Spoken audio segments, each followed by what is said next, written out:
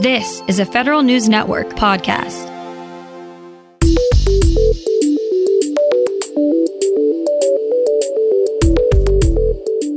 Coming up on today's Federal Newscast, the person who replaced the State Department's IG after President Trump fired him is now resigning.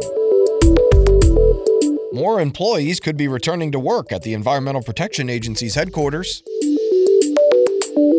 Meanwhile, EPA settles a long-time dispute with a western state.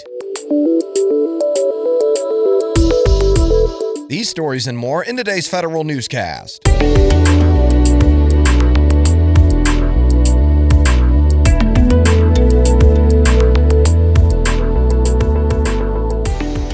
Welcome to today's episode of the Federal Newscast. I'm Eric White.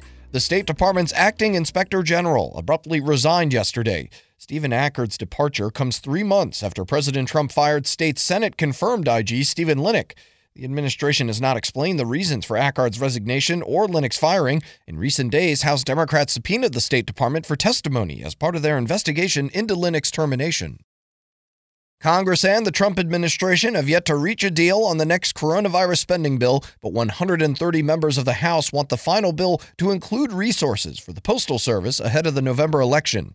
House Transportation and Infrastructure Committee Chairman Peter DeFazio led lawmakers in demanding $25 billion for USPS and a rollback of cost-cutting operational changes that have led to some delays in mail delivery.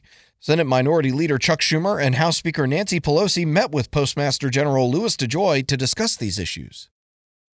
More employees may go back to the office at the Environmental Protection Agency this week. Federal News Network's Nicola Grisco has details. The EPA entered Phase 2 of its reopening plan this week for its headquarters in Washington and Region 1 offices in New England.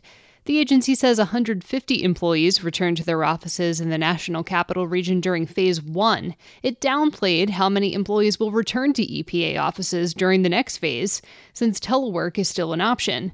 But EPA employees say the reopening is reckless. They say EPA data for Washington doesn't meet the agency's criteria to move to the next phase. EPA says those metrics are just part of the agency's reopening decisions.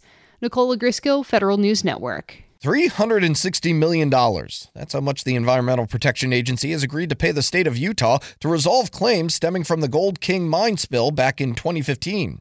EPA says it will also strengthen Utah's involvement in the agency's work to address contamination at the Bonita Peak Mining District Superfund site, which includes the Gold King mine and other abandoned mines.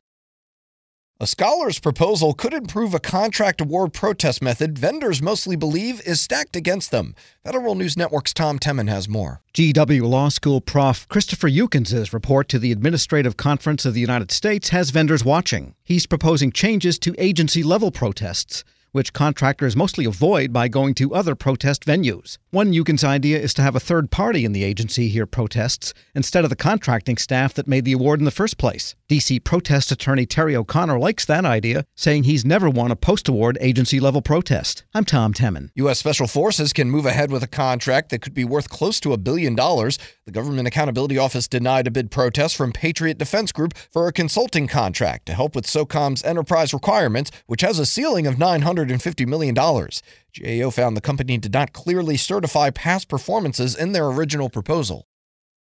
The Pentagon announces 2 big new contracts aimed at getting a coronavirus vaccine distributed across the country. Here's Federal News Network's Jared Serbu with more. In the first contract, DoD and HHS awarded more than $1 billion to Johnson & Johnson to start manufacturing 100 million doses of its vaccine candidate. That vaccine is still in clinical trials, but officials want it ready for distribution right away if and when those trials prove successful.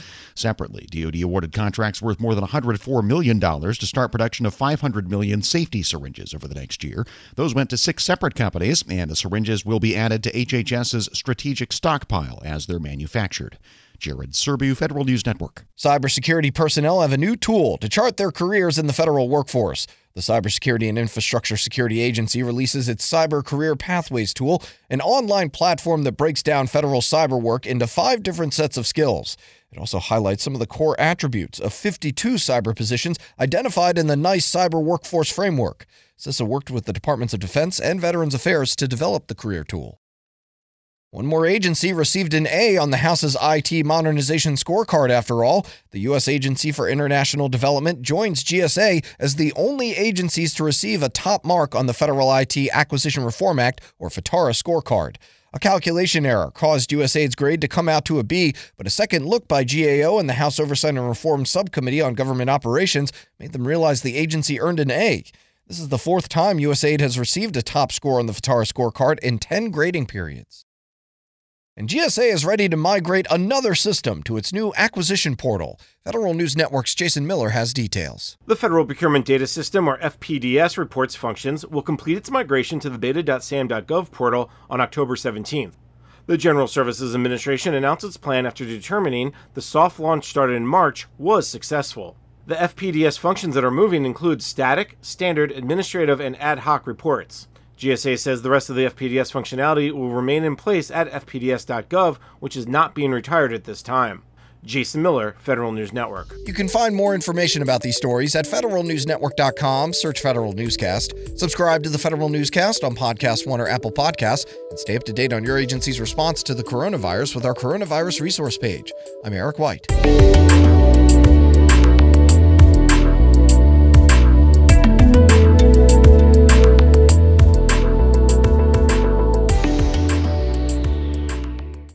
Whether it's Baker's Simple Truth Turkey, or mac and cheese with Murray's English Cheddar, or pie made with fresh Cosmic Crisp apples, there are many dishes we look forward to sharing during the holidays. And Baker's has all the fresh ingredients you need to turn today's holidays into tomorrow's memories. Baker's, fresh for everyone.